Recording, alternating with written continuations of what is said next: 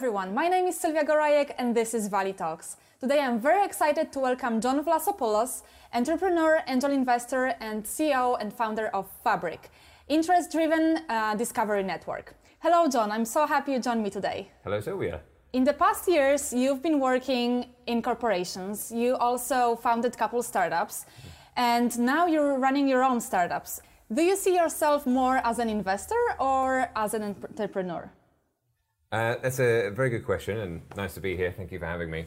So I like to see I'm both because I am both, but I think it's an interesting question when you meet people at a party.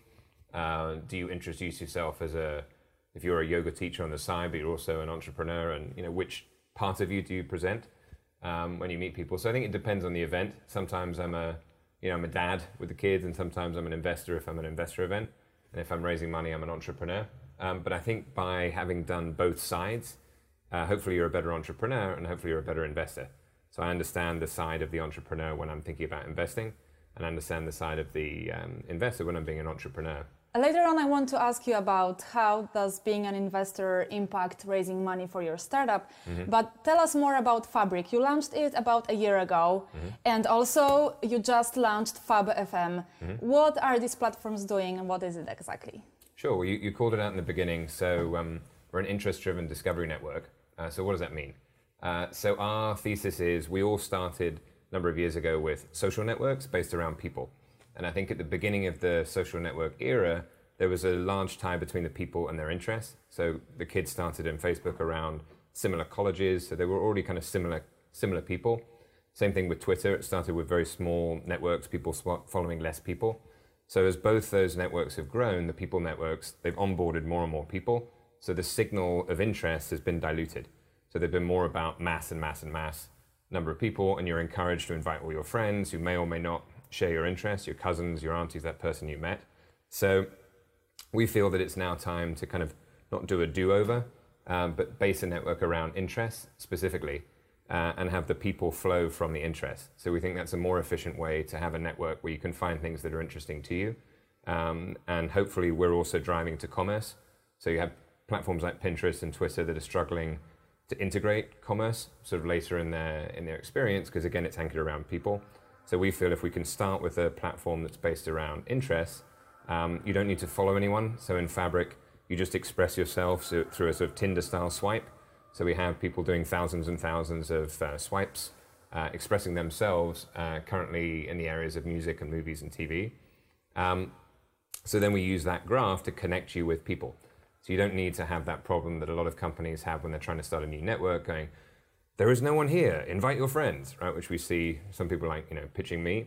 So as soon as you come into Fabric, you immediately have people who are presented to you who actually share your interests. You can see why they're in your network, and it could be your friends, it could be new people, but you see sort of why they're there. So the hope is they're then presenting to you news and recommendations and packs that you can swipe that should be interesting to you, and the more you contribute, you sort of help them. So it's driving discovery because it's based around common interests. Then we have a way that you can keep track of all the things you want to do. So we have sort of a list, kind of like an Evernote, for interests.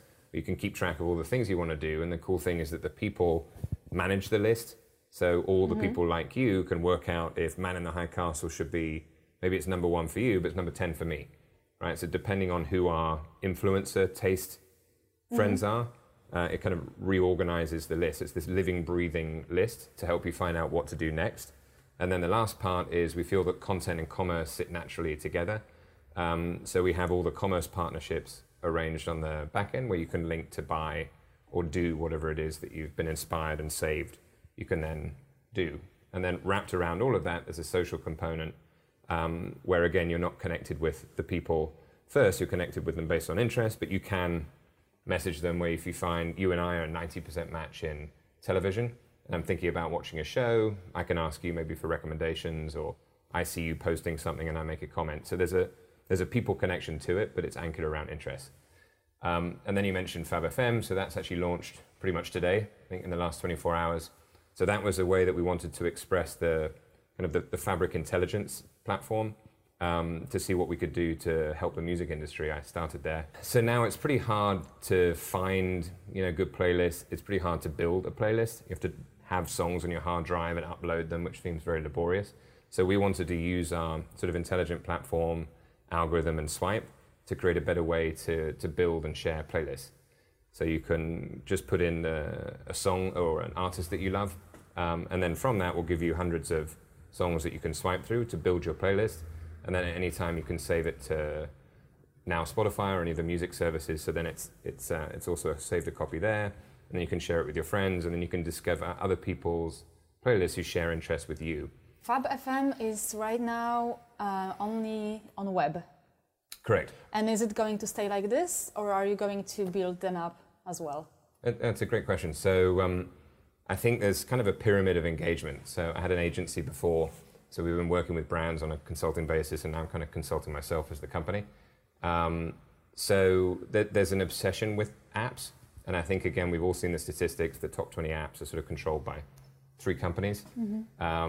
So it's hard to break into, especially daily use of an app. And if I tell you, hey Sylvia, like check out our app, and you have to know which app store, and then you have to search for it, and maybe the search terms aren't right. So it's great if you can get people there, but we just feel for what we're doing, we wanted to test an expression of Fabric in the browser and see if we could do swipe in the browser and see how it works. Where we've been loosely mentioning it to a few people that I think are interesting, like around town, and I'll say, just check out Fab FM. They go, it's an app, and I go, no, just go to your browser. They go, oh, that's so easy.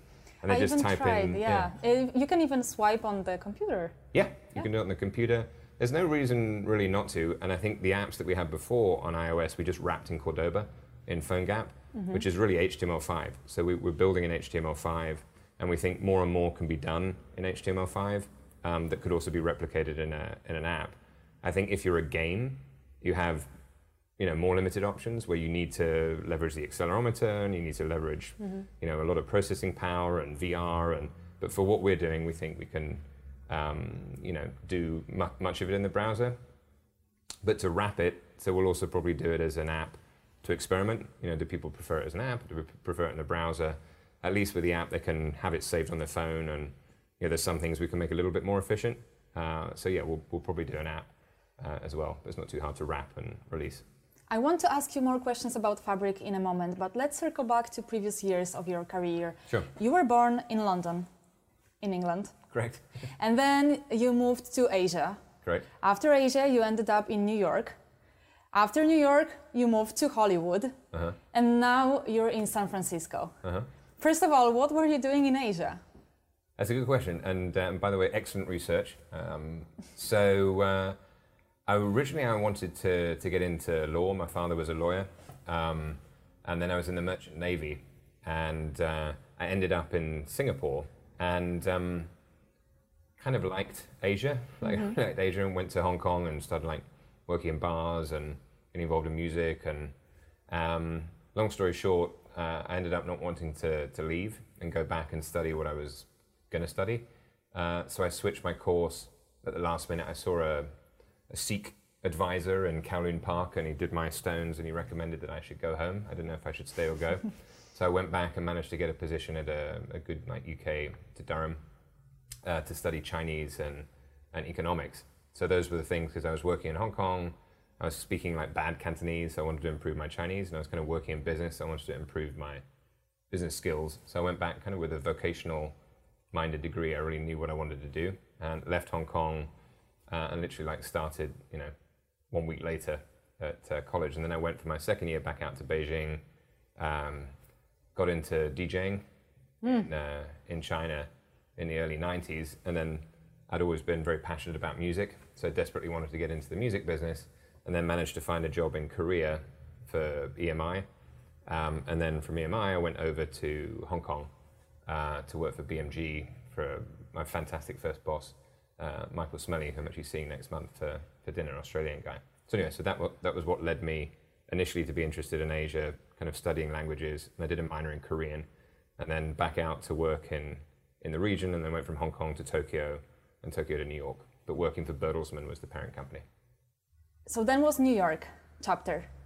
Then was New York chapter. So that was an exciting time. I think I was talking to my wife yesterday. In the early days, there was probably in the late 90s, a couple of hundred execs around the world who were digital, right? Everything was more the traditional business, especially within media. So in New York, it was kind of the peak of the early digital era. So working for Bertelsmann, we did Napster and we bought Columbia House. So we were working with a lot of all the digital companies looking to acquire and build. We spun up a lot of new businesses for the media companies. So it was kind of like digital 1.0. And during that time, I transitioned to mobile. So I went to AT&T. So I think then at that time, there were a couple of hundred execs around the world who were mobile guys or mobile data guys, as opposed to voice guys. So sort of early on that trend, and then obviously now, then everyone became digital and everyone became mobile. So yeah, New York was a fantastic time. I love New York. I've still got a place there. So hope to spend more time in New York. Fantastic city. And then AT&T got bought by Singular. So that was good. 37 billion or something. So then I had an opportunity to work in television, which took me to LA. That took you to LA. And then, so you worked at Endemol in Hollywood. Yep. That's the global biggest TV production company. And what were you actually doing at Endemol and how did you like it there? So I just wanted to get on television. No, I didn't really. Originally, I did want to be a music supervisor to get into film. I'd always been fascinated at Bertelsmann due to regulations in the States. We weren't able, in Europe we had television stations and production, but in the States we weren't able to do them. So I'd always been interested in television. And recruiters always seem to know more about us than we know. So I had a call from a recruiter going, "We know you love television." It's like, how do you know that? So I went to meet with Endemol, had no idea who they were as a company, right? Because I think only if you're in the business you would maybe know them. Met with the company. It seemed very interesting. They were going through similar sort of early digital changes that we went through in the music business. So there were things that I could apply from what I'd done previously to the TV industry. So this is Hollywood in like 2005. So went in as a head of digital, and then started doing. So we had a show called Deal or No Deal, which was a popular game show. We started doing interactivity in the show that some of our colleagues in Europe were doing, but had never really been done in the US. We did American Idol when I was at AT&T, and it went really well. So I think we did 17 million or something the first year out the gate. So that allowed me then to build more of a division. And we did original programming, kind of like Maker Studios and Fullscreen are doing now, sort of programs exclusively for the web. And started doing more, branded content then on sort of television, and then I started producing TV shows. So I had a kind of a hit game show on BT and another one on TBS. So really enjoyed my time in LA, got onto the board of the TV industry. So it was a bunch of us early on we'd seen music go from analog to digital. We were then seeing kind of video go from analog to digital and all the impacts and similarities. And then I took over advertising to see how the brands also integrated, which has kind of always been my sweet spot between advertising, tech and media. Enjoyed it. And then we got sold. So then we got sold to Goldman Sachs and some other people. So a bunch of us left, and then I came up to run a company in San Francisco. To start your own company here? So this was actually not my company. It was a company that some Japanese investors brought me in to run. So I'd never run a company before. So this was a 100-person company that was a mobile content company. So that was still involved in ringtones. It was kind of on the downward path of a 10-year cycle of ringtones. So we turned that more into a studio producing content and producing apps and working with brands. So more like a content studio, producing our own IP and doing service work for Coca-Cola and Intel. And then we sold that business. And during that time, I'd started doing some angel investing, because being in San Francisco, which we can talk about. And then from that, I had the idea for Fabric, which is what we're doing now. And there was a kind of another part of the story that was an application called TrailerPop, which is all part of the Fabric family. It's kind of all, the company official name is TrailerPop, but we have Fabric as the main brand. And that was movie trailers, where you could play trivia against 10,000, 20,000 movie trailers. And that's still going. So we're featured on the App Store going to the movies section all the time. And that has a monthly base that continues, but we wanted to do something bigger with Fabric. When you had Fabric ready, how did you get the first users? So I think, to be honest, like so this year we're now raising a new round from more institutional investors. So this is really our growth year. Mm-hmm. So up to now, it's really been word of mouth. So we got, okay. 10,000, like thousands of people around the world who've literally just found it. We haven't spent $1 on marketing. And we've got, people in Scotland and Singapore and, Africa. And so people have kind of found it and told their friends. There's an aspect of it when you're going through the packs that you can share. So kind of like BuzzFeed. Mm-hmm. It's like, 21 movies to check out on Netflix this month. It's kind of fun. So people will share that to social media. And then people will come back in again. So so currently it's more word of mouth, but this year we have a more targeted plan for kind of marketing and growth. So what's your plan for marketing? I'm curious about what strategies can you be taking to get more users for Fabric for a platform like this? Sure. So one is like engaging with fantastic press and TV shows like yours with global distribution and reach. So I'm sure this has been broadcast all around the world. I mean, number one, we think we're in a good position because we're dealing in pop culture, mm-hmm. right? So everyone wants to be a better version of themselves. Everyone wants to know more. Everyone wants to do, cool things, and everyone wants to not waste time searching for stuff or getting frustrated. And I think right now there's this little bit of a frustration with Twitter, and it's kind of there's a lot of noise. So people are wanting more personalization. They're wanting higher value. And I think the general, background markets are moving from ad-supported to commerce, right? So we think, one, if we can deliver, first and foremost, is a great product that delivers against that, where people, mm-hmm. my ambition is I can send it to anyone, send it to your sister, cousin, friend, or whatever, without saying anything, and they, download it or access it on the web and go, I get it. So that's our first ambition, is to build a product that people immediately, kind of without explanation, go, I see value in what you're doing, because that then encourages them they have a little secret, so then they want to tell their friends. So mm-hmm. first and foremost is building a great product that meets consumers' needs. And then we've also been working with different celebrities for them to participate in the platform, so you can see their favorite movies and TV shows. What celebrities do you have on Fabric? So we have some bands like The Script, Olly Murs, are these big, maybe more international artists, but The Script are big here too. We have Amy Smart, who's a big actress, Deepak Chopra. So we kind of have a mix of sort of interesting people, and everyone's interesting to someone. When it comes to raising money, do you think it may be easier for you to raise money for your startup since you're an angel investor yourself? Does it make any difference to your investors? Does it give you any extra credibility, you think? So it's a good question. I mean, maybe you have to ask my investors. But I think it definitely gives me a perspective, because when I've said a lot of the things that, mm-hmm. investors would say to me, so I can kind of sniff out what they're really saying. Yes, what I wanted to ask you, how much of your knowledge are you actually implementing in your own startups? Because, one thing is to advise others, but the other thing is to kind of, not lose the distance and be using your own knowledge to your own projects. I mean, and again, to be 100% clear, I think I said at the beginning that I'm kind of equal investor mm-hmm. and an entrepreneur. I think that would be kind of mentally, from a practical perspective, I'm like, in terms of what I do every week, I'm like 98% or 99% entrepreneur and 1% investor in terms of time that I spend.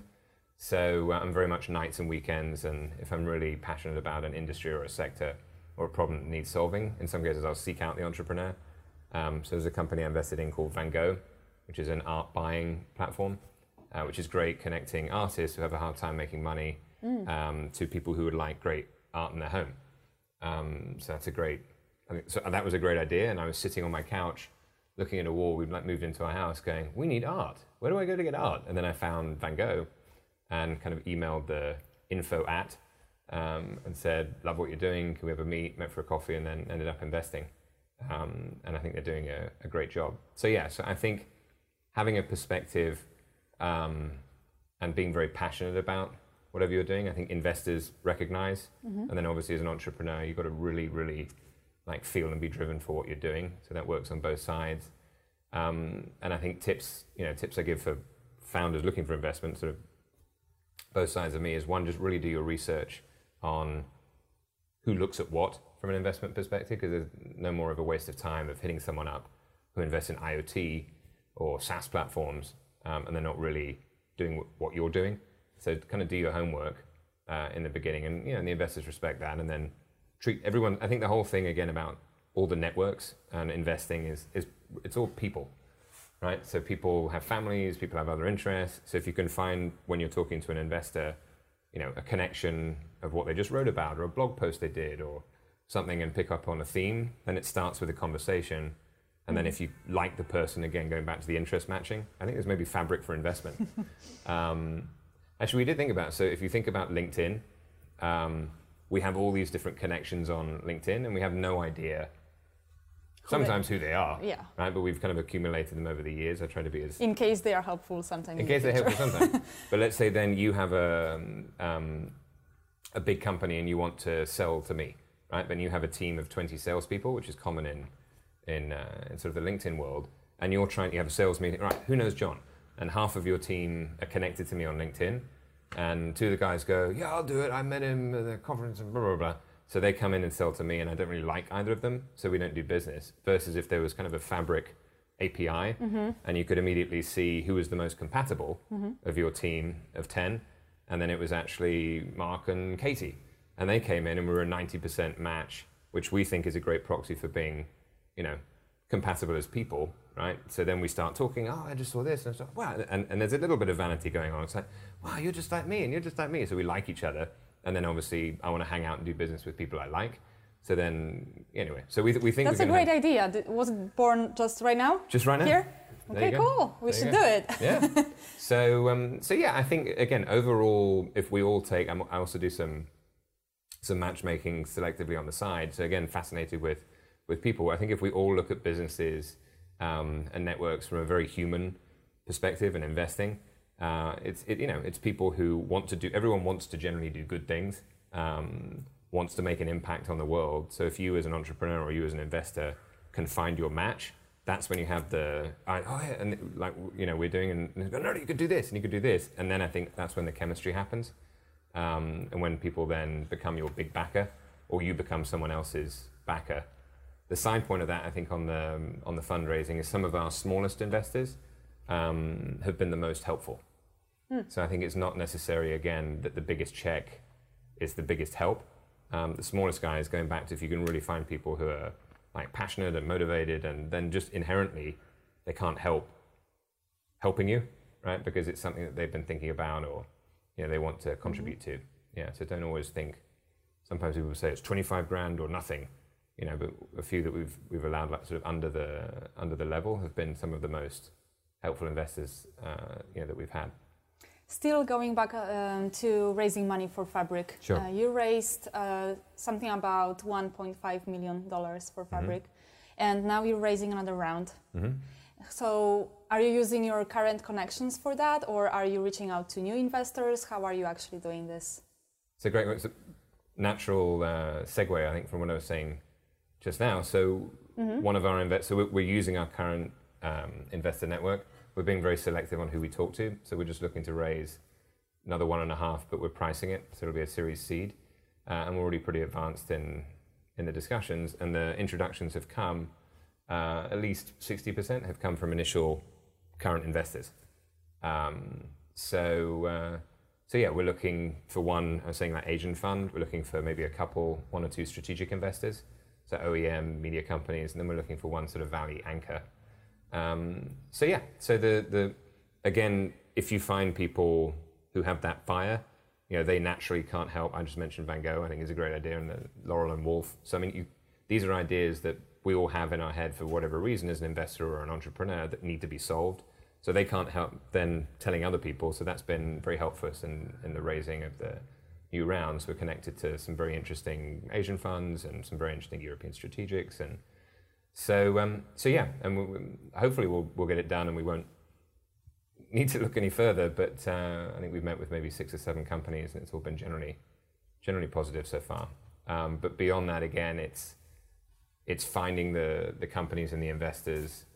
So one investor we're talking to has asked if he could introduce us to an investor that he invests with. that again around the same theme or thesis. So everyone's obsessed with themes and theses. So we have a clear thesis, which is this melding of kind of media, actionable media, content, and commerce. There's a bunch of people that makes sense to. People who've been trying to drive commerce. People who've been trying to drive messaging platforms, engagement, and media and editorial. And so that's been the approach so far. But generally, everyone's been quite helpful so far. When some founders want to approach you, and you mostly invest in female-founded startups, actually, do you invest only in female-founded startups? No. And why? And why? Yes. So 3 reasons. Okay. So to answer your other question, so I don't exclusively invest in female-founded startups, but I try to invest in either female-founded startups or markets where they're solving a predominantly female audience problem. So it could be either the market or the founders, and mixed teams. So it's not exclusive to men. I invested in a company that got bought by Fitbit, which is a fitness company started by a fantastic male entrepreneur. So 3 reasons. Number one, I feel currently in the value of the investing, markets worldwide, women are underrepresented, and I don't think that's a good thing. So I feel I have some affinity towards women. I do the matchmaking, and I have a daughter and have a wife, so I kind of have some understanding. And also the markets that I've worked in previously in television and music, they're sort of media and worked in advertising, so they're sort of female friendly. So the things that I'm interested in, I think somewhat align. Not that female founders can't do amazing SaaS companies, which is not my area, but of the more sort of lifestyle, entertainment, travel, health, design type businesses, I have an affinity personally for that, and I have an affinity professionally. So that was one. It kind of overlapped with what I know and what I'm interested in. And 2 is the fact that I feel women are underrepresented and need help. So if I can help both on a coaching perspective as well as a investment perspective, I think that's a good thing. And then 3, to be perfectly honest, as a small investor, I'm not writing enormous checks. It's good for me to have a focus. So I've actually got pretty good deal flow from either other entrepreneurs, female entrepreneurs that I've invested in, or hearing that I support female entrepreneurs. People will send me, when they're not focused on that, or other female entrepreneurs have a friend.